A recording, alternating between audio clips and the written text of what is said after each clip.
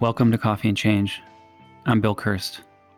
As a business professional, a U.S. veteran, a lifelong learner, and an active listener, I help others navigate, understand, and adapt to our ever-changing workplace and world.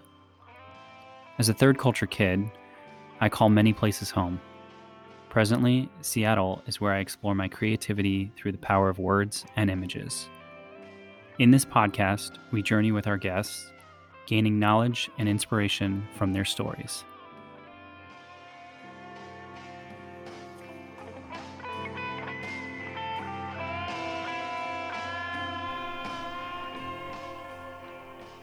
My next guest could write an opus on what it feels like to lead and live in change. I first heard Drew Wilkinson's story on a Powered by the People podcast at Microsoft, and instantly found myself drawn in to learn more about his story. Most intriguingly, the path that led a modern-day poet to go from the stage life as a lead singer of a hardcore punk band to one of the world's preeminent technology companies, leading corporate activism and communities of passion for sustainability. If you look up Drew Wilkinson, you will find a quote that fits his change story and reads almost like a lyric from his days as the frontman of his band, Run with the Hunted. "We don't give up easily. No doesn't intimidate us." Those are the words of a change maker. Those are the words of a punk rock veteran. And those are the words of an activist, working to leave the place better than he found it. It was an honor to record in person, capturing Drew's incredible story and listening to the music of his band put out into this world. It speaks to the inner songwriter in me and the quiet rebel in all of us. Enjoy the listen.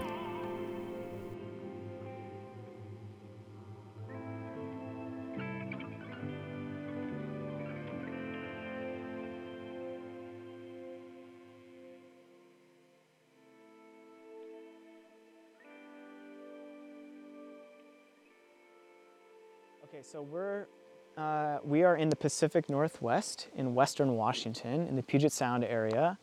It's January, so it's typical. It's about 45 degrees Fahrenheit, maybe 5 to 10 degrees Celsius, overcast and lightly raining and just drizzling. And we're standing inside of a rainforest. There's ferns and trees and logs and moss and bark everywhere. Like every single surface is covered in a green living thing. There's moss on every tree limb, big old trees. We're standing on top of a tree that fell over, which is underneath another giant tree that just fell over about a week ago. And we're at a cabin in the woods that a dear friend of mine owns.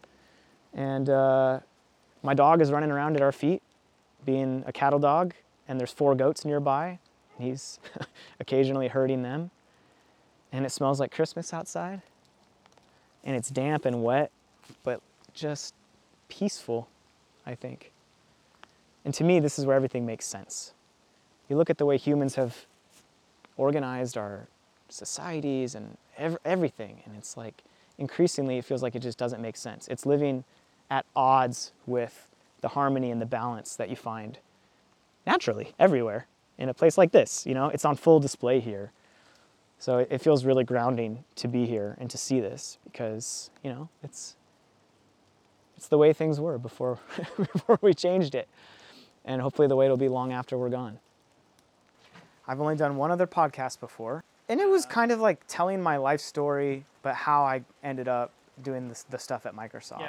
Yeah. I still do some creative things, but it turns out it's way harder to start a band in your 30s. I think my very first band was at 15. And it was formed for the high school talent show. Okay. It's called Moon Valley High School in Phoenix, Arizona. And it was like, I had just gotten my first guitar when I was like 14. Learned how to play a couple of power chords, which is just the root to be able to play really simple stuff, which was perfect because I already liked punk music, and that's kind of like the appeal, right? It's like very simple, very approachable. You only need to learn 3 chords, and bam, you can write punk songs. So like, I got a guitar. My childhood best friend Jason got a bass. Our friend Nick got a drum set, and just go over to his house after school and just practice cover songs for this high school talent show. So that was my first band technically. But then shortly after that, we all continued to play together, and some first punk band came out of that when I was like 16. And then I was in bands nonstop until 30. Yeah, so was in a bunch, but the one that actually went places and toured and like really did stuff and became more than just a local band no one would ever heard of was for the final 8 years of that. Yeah.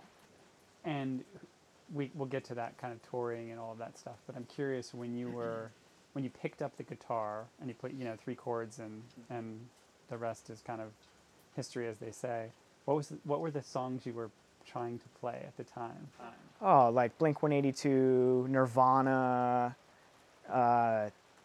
just really like Ramones, like simple, straightforward. Well, Nirvana is arguably less straightforward and simple than Blink-182, but that kind of stuff, yeah, for sure. And then when you got together with your bandmates, were they all similar sort of taste in music? Were they all trying to play the same stuff? Did you guys have disparate taste? Could you definitely agree on the sound you were trying to make? More the latter. Like Yeah. Jason and I knew each other since middle school. He found punk first. Okay. I remember actually.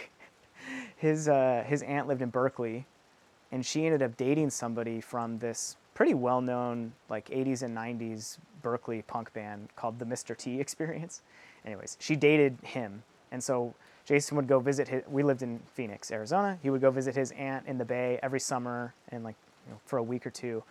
And he came back with like a Green Day shirt and like all these CDs and was like, yeah, punk, and so I think we must have been like 13 or 14. So that kind of planted the seed. And then we all, 14, I think his freshman year, right? So we started really getting into music. Like music just became like a really big deal. Like listening to music, like this is the era where you first started being able to burn your own CDs. Yes, so for the first time, you could like make whatever you wanted and listen to that instead of, you could do that on a tape, obviously, but like for our generation, I guess it was like CDs. So we all started getting into punk then. And so by the time we had that first experience of like, let's just play a bunch of cover songs for a battle of the bands, then it was like, okay, now we just want to keep going, but we want to like try writing our own stuff too. So at that point, yeah, I think we were all pretty much aligned on the sound. And then there's something really nice about starting the band when you're that young, like whatever comes out is like a pure expression in a way that's different from later on when you've been in bands or had those experiences, or maybe have even developed more of your own musical identity. At 16, you're still just like a giant sponge, just soaking stuff in.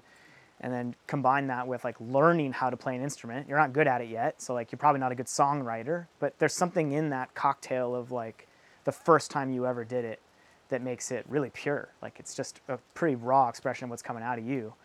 And so our first band was a really political punk band, and we were like 16, 17. It was like just after 9/11, so all of our political consciousnesses were sparked by all of the events, both what happened, but then obviously the government's reaction to that, like the Patriot Act and the war in Iraq, and like, so we were developing our own political consciousness and then putting a soundtrack to it, trying to. And so like the first songs are like essays. It's really a shame. I wish I could find a way to play it for you eventually, but like I had it on an iPod, and I carried this iPod around until like a couple of years ago, and it finally got stolen out of my car, but I would love to play it for you because like it's just 16-year-olds playing sloppy, fast punk and just like screaming about, like being anti-war. And like, so that was kind of how it started, I guess. It was like both an outlet for these ideas and these things that we were experiencing and learning how to play instruments. And so I started playing local shows. And so I'd love to get back to that. You talked about the purity of the expression, like when you were 16, yeah.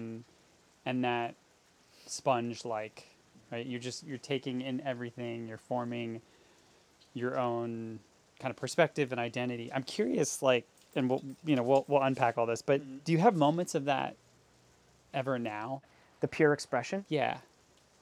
Yeah, I do. This is like a therapy session now. Tell me about your pure expression. Well, so I don't play in a band anymore. I would love to. I'm so open to it. It's just been really hard. Like I've had little fits and starts, but like it's really hard to get something consistent going. So I do play music occasionally by myself, or like my partner and I play together, and so but not really regularly. So I've picked up like photography, Um, I read and draw, and I do a lot of like outdoor hobbies and stuff. So there are moments doing any of those things, and especially doing stuff outdoors, where I feel like it's still a kind of pure expression. It's different though, because I'm not like 16 and writing a song and trying to articulate how I feel. I guess in this later phase of my life, that pure expression feels more like learning how to just be really present in that moment. And that's like a different kind of pure expression. It's not like a song I could share with someone else, but it's like a feeling that I get when I'm finally just like truly in the moment and feeling very present. And then more lately, literally just in the last couple of months, I've picked up ping pong. It's starting to feel like pure expression now, because, you know, a ball comes flying at you and it's like microsecond decision making that you're not even aware of, that your brain is making for you. It's like explosive motion. It's also a kind of pure expression. It's like a bodily pure expression. Like, am I going to chop it? Is it going to be a forehand topspin? Like, so in that way, I guess I feel that too. And then sometimes, honestly, I feel it at work, because I get this platform to talk about what I think is the thing that most of us should be talking about a lot, which is, you know, climate change and like what to do about it. And so I do feel that moment of pure expression then too. And in a funny way, that's the closest version of it to being 16 and having a guitar. Because in some ways, it's not that different. I'm on a different kind of stage. I'm delivering the message a lot more soft, quietly, nicely, not screaming it, although sometimes I would like to.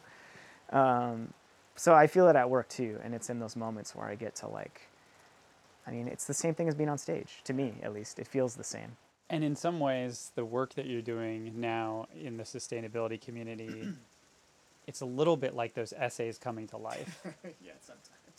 Right? Am I wrong in that? No, you're right. And like people who know me well and work closely with me, like it's not a secret that like I'm long in the, how do they say it? Long in the tooth. I talk a lot. I could go on at length. And so just like those first essays that could have just been half of that length, just like, da, da, da, da, da, da, da, like trying to cram the words in.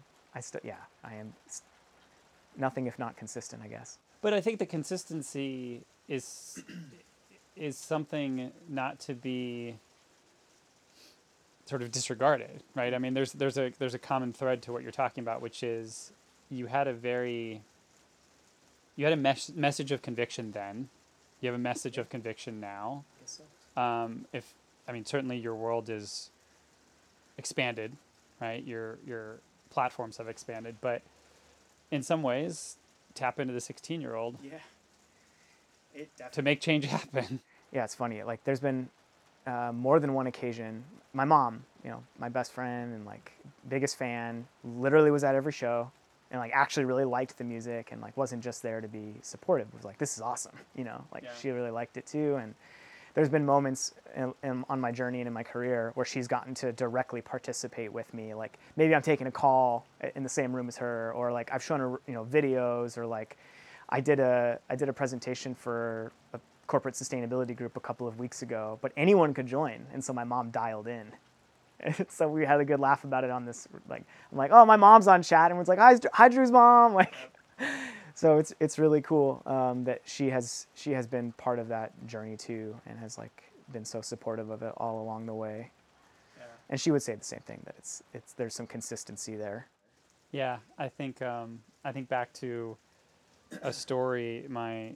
My father-in-law would go see his grandson, who's still in a band, and at the time was in a very, very much a punk band. Nice. And his grandfather would go like stand, you know, front row, right? And That's so cool. and we'd be like, hey, you need to use the earplugs. And he'd be like, no, I'm like, already yeah, halfway there, I'm man. already like totally there. It's not coming back. And to see that level of support is Yeah. something that's pretty special, for sure. So in high school you did the Battle of the Bands thing. Yeah. And then through college, did you guys continue? No, just like different cocktail of friends, Yeah. and like was in like maybe 4 to 5 bands from 16 to like 20 or 21. Mm-hmm. And then I think it might have been the last year of college that I formed the band that ended up being the one that actually did stuff, you know, toured the US a dozen times, went to Europe twice, put out 4 or 5 records, was, you know, for 8 years. And it was still my childhood best friend on bass. That part never changed. Yeah. And then some other friends that we made. And one cool thing about it is that it was just the 5 of us the entire time. A lot of changes, like not everyone could go on every tour, so we had like fill-ins and stuff. But that's unusual for a lot of bands, but especially for punk bands, because like most punk bands don't stick around for 8 years. Right. It's typically a very short thing. But to have the same 5 people was really cool too. When you made that transition to like, oh, this feels like some sort of, and I'm going to use the word commercial success, but I don't know if that's the right way you describe it. Definitely but like, not. Yeah, okay. But like a shift. When it becomes self-sustaining or close to it. Okay. Yeah, and people know who you are outside of your hometown. Okay. Can you leave the place? Our first ever recording is an EP called Find Your Way Out. Okay. And that's literally like, I mean, back in my day, I don't know how it is anymore. This is pre-Spotify and streaming and stuff, but like, and you could start a local band and like play a bunch of shows and get a following or whatever. But could you book yourself a show? Or keep in mind, this is at a very DIY level. It's just like a small community of word of mouth. There's no booking agents or managers. Like, there's no one you could pay to do this for you, at least then. So it's like, can you leave the place? Can you go play somewhere else? Can you get people to come? Will people know who you are? And then, can you go on tour? Like, can you take these incremental steps where eventually it becomes close to self-sufficient? Mm-hmm. It's not making money, hardly ever. Right. Hopefully it's not losing much, but it's always just that's how I would define it, I guess. Success in this world, because it's not commercial. I mean, you're playing to like 50 kids a night. Right. You know, nobody's making money. The booking agent's not, you're not. But that's also what makes it pure expression. Right. It's not driven by that. It's pure, like, we just want this. We just love this. Whatever. People have their reasons, but it's cool. It's one of the few parts of life that I've experienced, at least, that hasn't been completely commercialized or like turned into something that you can buy or sell, although I guess you could argue that it has in its own ways. It's the highest of highs and the lowest of lows. Mm-hmm. So like, highest of highs. You're making money. You're selling stuff. People are showing up to the shows. Maybe people know the words and are singing along. Maybe people are like moshing and like having a good time and like you've got a place to sleep that night. Someone's like, hey, I just brought you dinner to the show because I thought you'd be hungry. You know, the van's not breaking down. I'm not losing my voice. Those are the high highs. You're like, this is awesome. Like, this is exactly why I do it. The lowest of lows. Nobody has come to a show for 3 days. The van broke. We had to cancel 3 shows and then drive 50 hours straight to make up for it. I lost my voice. I'm really sick. I'm sleeping on a couch covered in cat piss. Everything is broken. Nothing is working. Like, oh, there's a blizzard and we almost crashed the van and died. Like, that's the lowest of the low. And it's very much both. There's not a lot of in between. But what I have also noticed all these years talking to people about going on tours, like, people have a very romanticized idea of what it's like. And don't get me wrong, it is romantic. It is like, it's beautiful and amazing, and I don't want to take anything away from that. But the majority of the experience is 5 gross, stinky people stuffed in a tiny van for like 10 hours a day. Like, you're mostly just seeing the road from a van window. And then you get to the place you're going to play, you unload, you play, you pack up, you leave. If you're lucky, you have the night or like maybe some time around that. So like, even though you cover a lot of ground, unless you're touring, you know, with a lot of days off or like at a luxury level that a DIY punk band never does, you're just grinding, you know, getting from place to place. But not to complain. It's just, it's actually kind of boring a lot. You're just stuck in the van and everyone's stinky and it's also disgusting, at least touring with guys I toured with, like, I mean, just everyone's getting so sweaty every night, and those shirts don't dry out. So like, a laundromat. No, so like, it's so gross. But you roll it up in the crack of the window, and then you drive down the highway with these stinky shirt capes, just flapping. And you want to know another pro tip: how to not get pulled over on tour? You put a church sticker on the back of your van. I mean, we had the sketchiest looking van, right? It's this big, old, nasty rust bucket. We put like blacked out limo window tint on it because it has thousands of dollars worth of musical gear. It's overnight all over the country. And it's rusty. It's crappy. Like, it's just a target, especially, you know, we're from the Southwest. Like, there's border patrol checkpoints everywhere, and like a big van is a target for getting pulled over for all kinds of reasons, but not when you have a church sticker on the back. So every night somebody had to sleep in the van, almost without exception, for protection. Yeah. The cash is in there, the gear is in there, but it was the thing that you wanted because it was like having your own apartment for the night.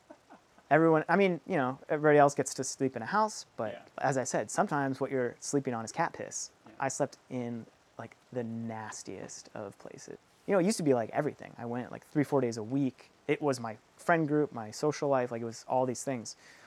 But I think pretty much since it started, all the way back to the late 70s, early 80s, when this first wave of kind of punk bands, I think it just there's always been another generation that keeps it going. Yeah. It grows, it changes, it evolves, but like, I'm pretty sure it's still happening. And I think it always will be.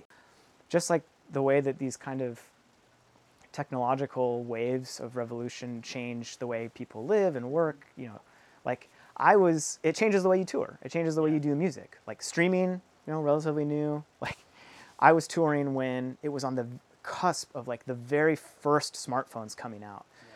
And so what we would do is like, MapQuest was definitely like the thing. So we would print out like hundreds of pages of step-by-step MapQuest and put them in a binder. To get to all the places. Yeah, for the tour. And like the generation before us had like maps and payphones. And like, you know, so like it changes, it morphs. Now, obviously, you can just, it's so easy. But like it still keeps going. Yeah. And it still stays primitive and like accessible and like small to a group of people. And the coolest part about touring was like, you see that it happens in like the most unlikely places. Like obviously like big cities or places that have a history of a scene or whatever, but sometimes you just get invited to play in the most like, what, where? In what? Yeah. And there's like all it takes is really like 20 kids to be stoked, and you have like a little scene, like the seed of one, enough to bring a band through, you know? Yeah.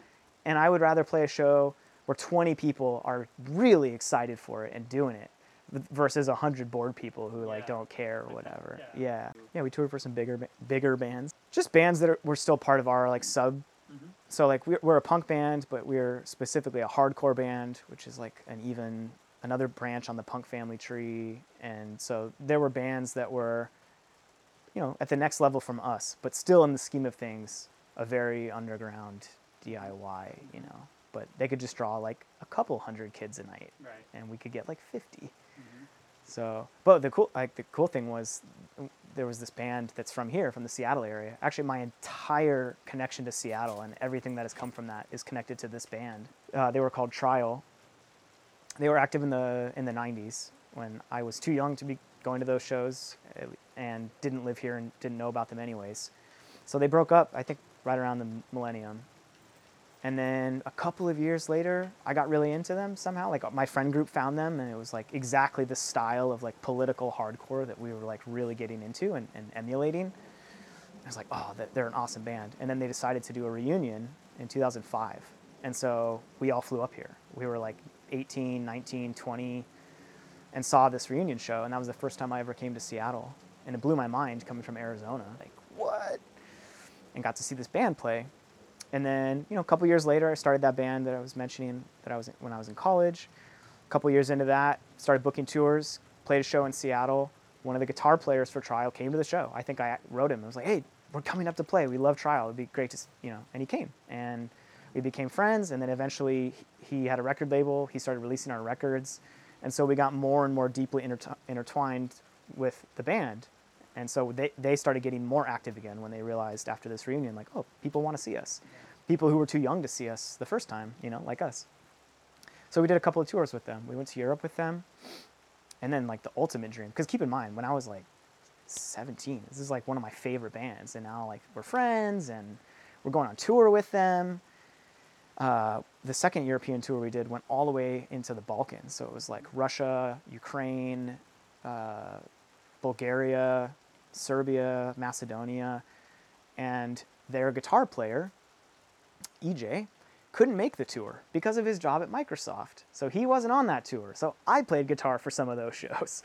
So not only did I get to tour with my like, you know, teenage favorite hardcore band, but I got to actually play guitar for them in Russia.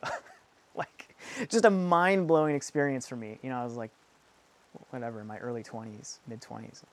My whole life was set up for touring at that point. I had like figured out how to hustle enough to keep it going. It was awesome.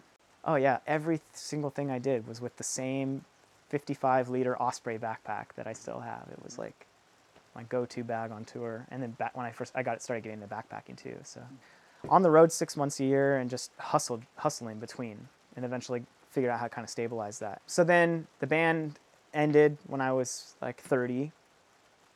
And at that point, I had traveled to all these places, and I was like, I want to live in Seattle. And I could see myself there. Lots of the other places were like nice to visit, but it was like, I can't live there. So I just moved up here and was like, give it a shot. And all of I already had like a community built in from the punk scene. We had great shows in Seattle. We knew a ton of people through Tim and the record label and like the scene. So it was a good place to try getting a fresh start. And the first time I had ever lived somewhere outside of where I grew up in Arizona. And I was here for about 6 months. I had two part-time nonprofit jobs. I was working for the organization Sea Shepherd. And then I was working for another local nonprofit that did salmon habitat restoration and had a cheap room in a punk house, really disgusting house, true to form. And then somewhere in that first 6 months, EJ was like, hey, there's a paralegal job on my team. I think you should apply for it. I was like, what? Like, no, what? Have you seen this resume? But, he was like, explained it, and I was like, oh, I think I could do that. And I had been here for less than a year and was seeing how expensive it was and was like, wow, maybe I should try that. And that's how it happened. Yeah, and then I applied for the job and I got it and got into Microsoft, and that was almost 7 years ago now, 6.5. I was an associate paralegal, so like a junior paralegal. I worked on the litigation team. So of course, an army of lawyers that all have their specialty: patent, employment law, competition law. And then each team has paralegals who do a lot of the work that that needs to be done to support the cases, like document discovery. Yeah, some research, but it's different in a tech company like Microsoft compared to a traditional law firm. When did you get into some of the sustainability stuff within Microsoft? Like you sought that out yourself, yes? Like yes. That was a passion that you had. Again, another sort of pure expression, to go back to that. Sure. But you had you tapped into that yet from a sustainability standpoint? Yeah, for sure. So maybe it helps to go back a little bit. Yeah, please. I would describe myself as an environmentalist for as long as I can remember, because at the same time that kind of first political consciousness kind of arose, 14, 9/11, you're like trying to make sense of like what's going on. Mm-hmm. At the same time, like, and even younger, growing up in the 90s, like, I feel like in some ways it's the first time when the true global scale of these environmental catastrophes because of humans were really coming into focus. And so kind of like grew up seeing that, like more frequent forest fires, even pop culture stuff like Fern Gully, this cartoon, and like Captain Planet. Yep. Like, obviously people knew that we were destroying the environment for a long time before that. But I don't think people really understood the full massive scale of that until somewhere in there. So anyways, like those seeds were in there. And then as my political consciousness developed, I got into things like vegetarianism and veganism and learned about, the way that we produce food in the industrial food system and the way that we treat not only the planet, but, all of these animals and stuff. And so wrapped up in all of that, it was an environmental consciousness too, and like an understanding that like these things are all actually deeply interconnected. Mm-hmm. I don't think I had the like language for it then. Mm-hmm. And so that was always in there. I mean, some of the songs we wrote, there's the goats, were, about climate and environmental stuff. And then I worked at environmental nonprofits in the band years. And so I developed a little more of an understanding of that stuff. And so that like, and then God, I mean, you don't really have to like look very far to see, at least in the last couple of years, people are talking about climate change all the time because it's impossible to ignore now. And so when I came to Microsoft, I mean, I wasn't thinking about that at all. I was just thinking like, why am I at Microsoft? And like, should I be here? Like, that entire first year as a paralegal, didn't do any sustainability stuff, was just trying to figure out, like, what have I gotten myself into? Like, this place is insane. Yeah, so the nonprofit that I worked at right before Microsoft, I was literally outside in the rain like this, grubbing out blackberry and just cleaning up riparian habitat for fish. And it was 5 people. The whole nonprofit was 5 people. And then I started working at the corporate headquarters of Microsoft. 50,000 people, 100 buildings. You know, it's hard for people who didn't work there before COVID to really understand what it's, I mean, a private shuttle fleet that drives you around buildings, like, it's a giant university, 50, you know what I mean? So like, and even just walking through one building, it felt like a beehive. There's just like people everywhere. So for the first year, I was just trying to understand what I had gotten myself into and figure out if I could prove that I deserved to stay there. Because I definitely was like, and it wasn't just starting some regular job. It was like, you're working with lawyers. These people are trained to detect bullshit. You know what I mean? Like, they're really good at that. And so I was just like, just trying to figure it out. So at the beginning, there was no sustainability consciousness. But also, moving through the built environment, you're in the cafeterias, you're in the little kitchenettes, you're walking through the halls. What do you see? Overflowing trash cans in every single place with things that were used one time for like 2 minutes. And so of course I like saw that and was like really pissed about it. And like, God, come on people, just bring a thermos. Like, not that hard. So seeing that stuff, and then eventually it started kind of like dawning on me, like, this is $1 trillion company. They can do things at a scale that like no nonprofit will ever. I mean, they can move markets, you know, like, oh, and there's really smart people here and a lot of money and a lot of technology and like, I mean, all of the things, right? And it was like, those would be useful tools to fight climate change. So at some point, I think the light bulb went off and was like, how do we use those? And then it was like, okay, well, I'm just some random paralegal, don't work in sustainability, certainly not an expert in any of this stuff, not some CVP or whatever, like, how do I get my hands on those tools? How do I, you know, and so then question after question after question, and then it just kind of snowballed from there. But there, in the beginning, no, there was no, like, it's not what I came there for. There was no thought of a community. Like that it just happened that way as I kept asking those questions and going further down the rabbit hole.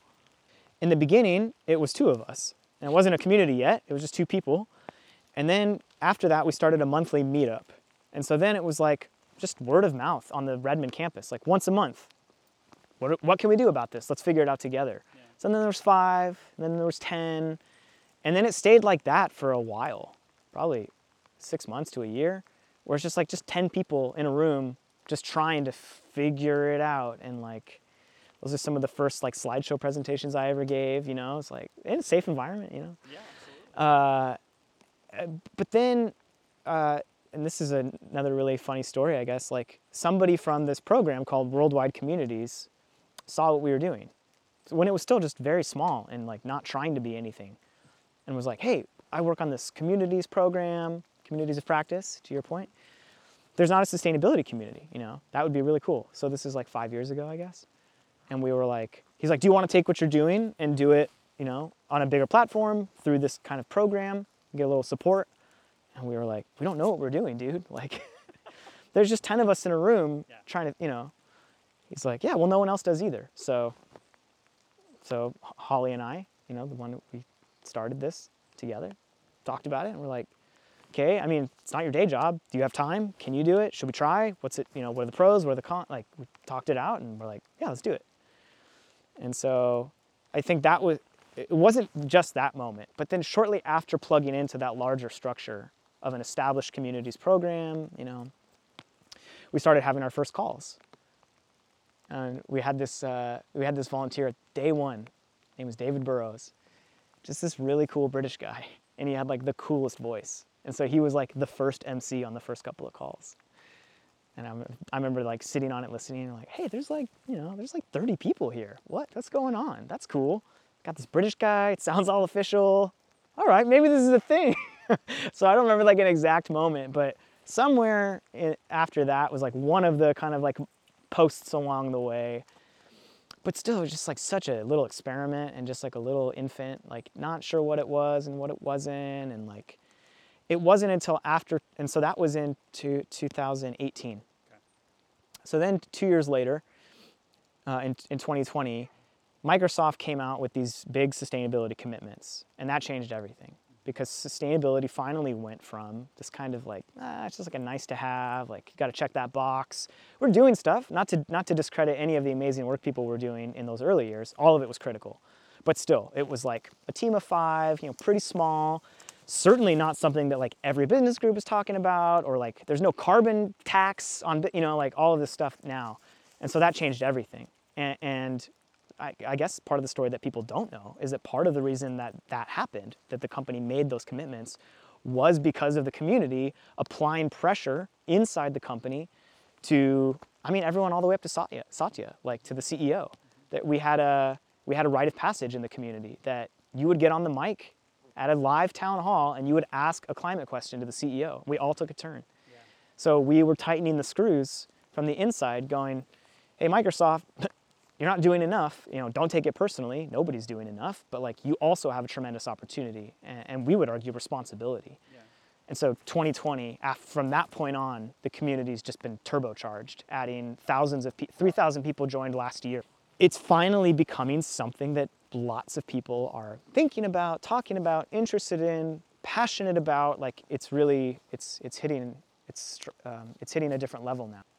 And so it was completely volunteer. And look, like the community program still exists and still relies on a small army of hundreds of passionate, dedicated volunteers, and it's such an amazing thing to see people stepping up and doing something above and beyond anything that's required of them. And everyone has their reasons or whatever. And mine was like trying to, first get one of the largest companies on the planet to do more for what I think is the issue of our lifetimes. But then of course, the other part is to just like use all of those resources to do it at the largest scale as fast as possible, because that is what's required. So I got to work on the broader program, now called Connected Communities, formerly Worldwide Communities.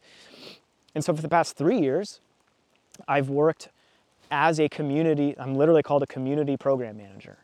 So the sustainability community, leading it, is still one of my responsibilities, but it is not my full-time job.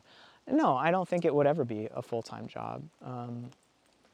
In a way, that would kind of go against the point of a community, because a huge part of it is like growing new leaders, creating more opportunities for more people. And so if somebody was able to kind of formalize that as like, it's my job, other people can't. So I kind of like that it's this decentralized grassroots thing, and we've relied on hundreds. I don't want to like try to take all the credit. Like it's a community. Like I play a part in it, I play my part in it, but like hundreds of volunteers over the years that have given like 2 hours here or like 2 years there, and everyone's chipping in. And like that's what actually makes it successful. Well, and that's where in some ways I feel like it's almost a homage back to the punk. Totally. Right? Like it's not that different. If you think about punk and punk rock and punk music, like going back to what we were saying before about the community sustains itself, right? And they don't sell out. They don't make that sort of like, okay, let's scale to the point of commercialization and lose who we are, because it's passion that drives us, not necessarily profits. And I think your point is very valid in the sense of like, how do you chase something that is a passion, continue to make that based on purpose? And one thing I'm always curious about is, because I struggle with this too, in the sense of, if somebody said to you, hey, do your passion and I will pay you full time for it, do you lose some of the glow? Like I worry about that myself, right? People come to me and they say the same thing. Hey, if this podcast, somebody came out of somewhere and said, I want to buy all the rights to this and I want to give you all this funding and I want you to do this full time, what would you say? And I mean, let's be clear, that's not happened. I don't think it's going to happen, but I don't know if I'd say yes, because there's some magic in this, right? Like we're standing in a forest. We are. It's raining, it's beautiful, and I don't have any bosses that I have to report to in this medium. And I don't think I'd trade that for anything right now. But you know what I mean? I totally do, because that's like, you know, some bands at our level in that kind of mostly underground DIY scene, some of those bands left that and went to the next thing, and like, you know, one could argue sold out, or like went beyond the level where it's just self-sustaining, and like people, you know, people do what they do, people have their reasons, but for those who were my friends and I was able to like watch what happened as they went through that, you know, some got pretty big, some didn't really. On a long enough timeline, none of them are really doing it for a living. Like, it is a very hard way to make a living at any level. Like, they all had to kind of reconcile with that like, now it's my job. And I mean, who knows? Everybody's different. But if you ask me, yeah, of course it changes the calculation. To monetize or tie something that you're really deeply passionate about to how you take care of yourself in life. It changes it, but there's ways. Yeah, I mean, I think there's that balance between passion and profession, and you know, I think we walk it in some ways. But where do you think? Let's fast forward a couple years here. In the two realms, we're going to stay in both punk. So in punk, 5 years, and then in sustainability, 5 years. Okay. Give me your oracle. Oh, I mean, I'm not as plugged into the punk world anymore. I feel punk in my heart every day, but I'm not like going to shows and like don't know all the bands. Sound like a boring old person now. Where will punk be in 5 years? I think pretty much exactly where it has been for a while. Like in the early 90s, bands like Green Day were the first bands to come, and Nirvana, to come out of what was, up until that point, mostly a really pretty insulated DIY music scene. There were bands that emerged earlier and got bigger, you know, like even bands like Blondie and stuff started in the punk scene, like U2, but like something shifted like with like early 90s, like Nirvana, Green Day, all of that stuff. And so those bands got like enormous. And so from that point on, punk was both this kind of underground word of mouth music scene and one of some of the biggest bands in the world were that. It was both.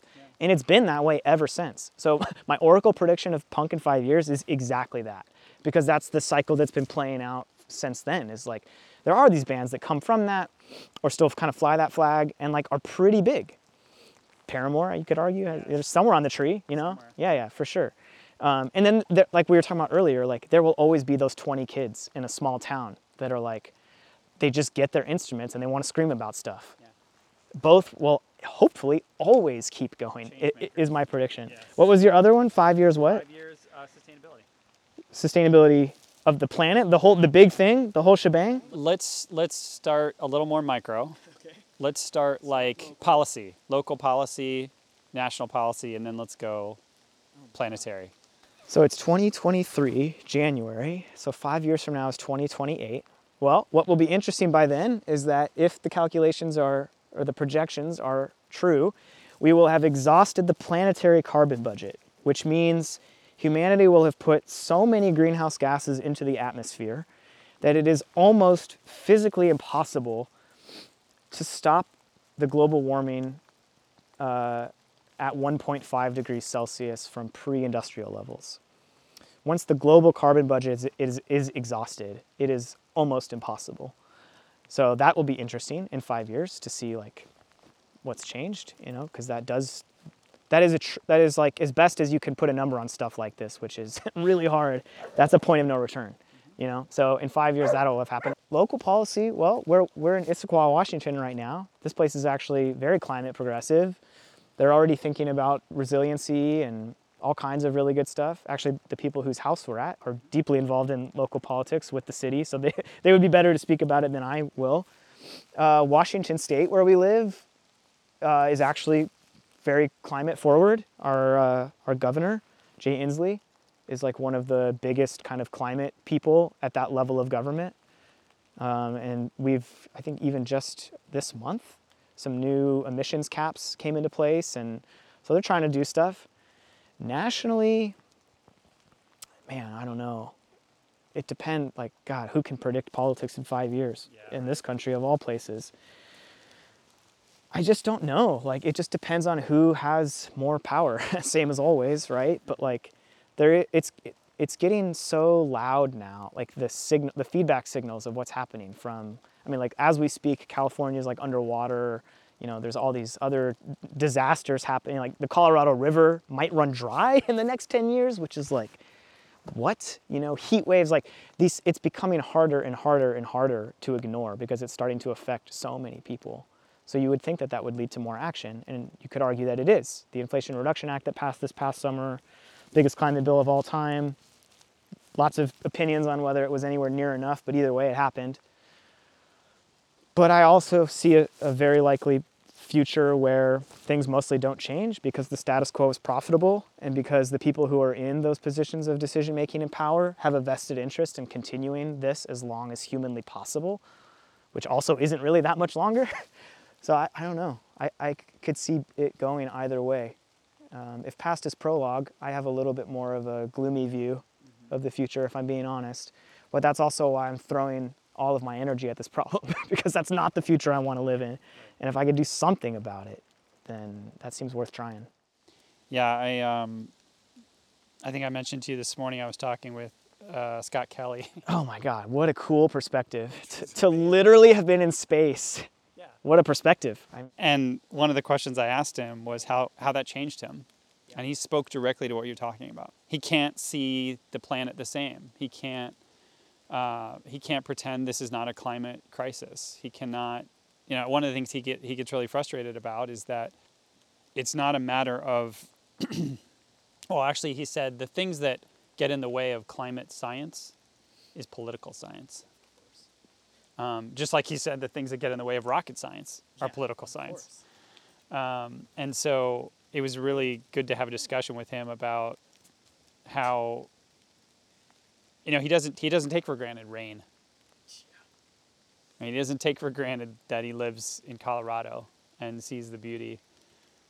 But if we could only put, as we were discussing this morning, if we could only put every politician on a spaceship and have them go up and take a look and then come back down and pretend that they're going to support or not support, depending on how you look at it. So who knows? Who knows what will happen? But I mean, I think it is pretty unique to be able to talk to an astronaut in the morning and a climate activist punk rocker in the afternoon while standing on a log in a beautiful rainy day in Issaquah. What a cool future you've worked hard to put yourself in. Isn't that what makes it all worth trying? Yeah, if we knew how it was going to end, it'd be so boring. Completely. Yeah. I love the randomness of it all. And in my story, like the irony that like a punk rocker ends up at corporate America.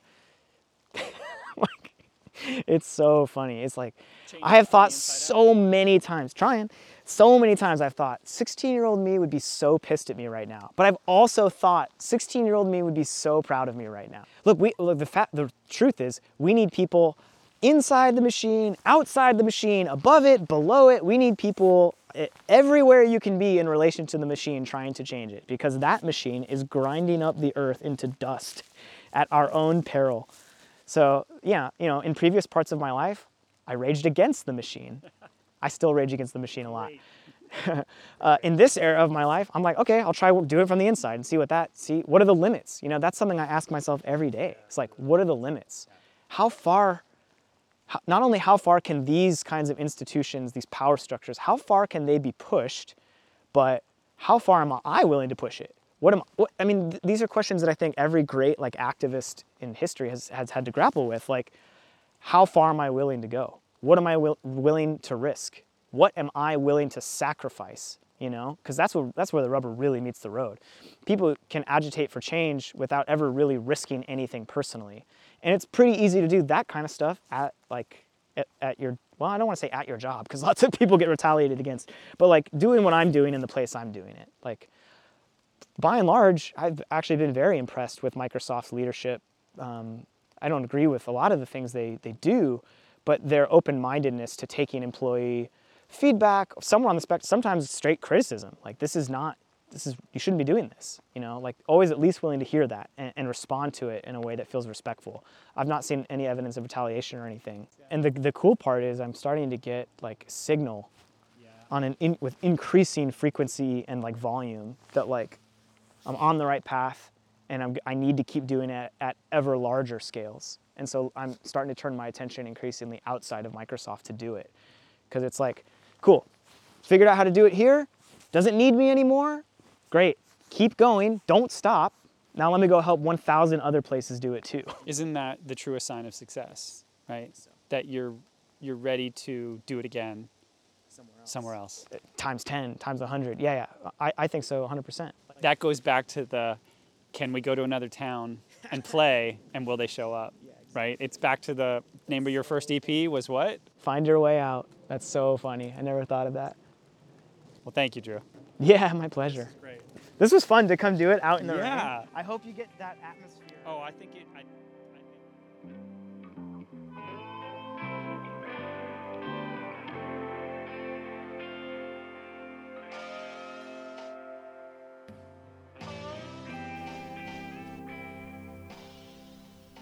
Drew Wilkinson is a co-founder and leader of the Employee Sustainability Community, the SCC, at Microsoft. Since its creation by 2 employees in 2018, it has become one of the largest and most influential employee sustainability communities in the private sector. And at the time of this podcast recording, it included more than 9,000 members and 35 local chapters.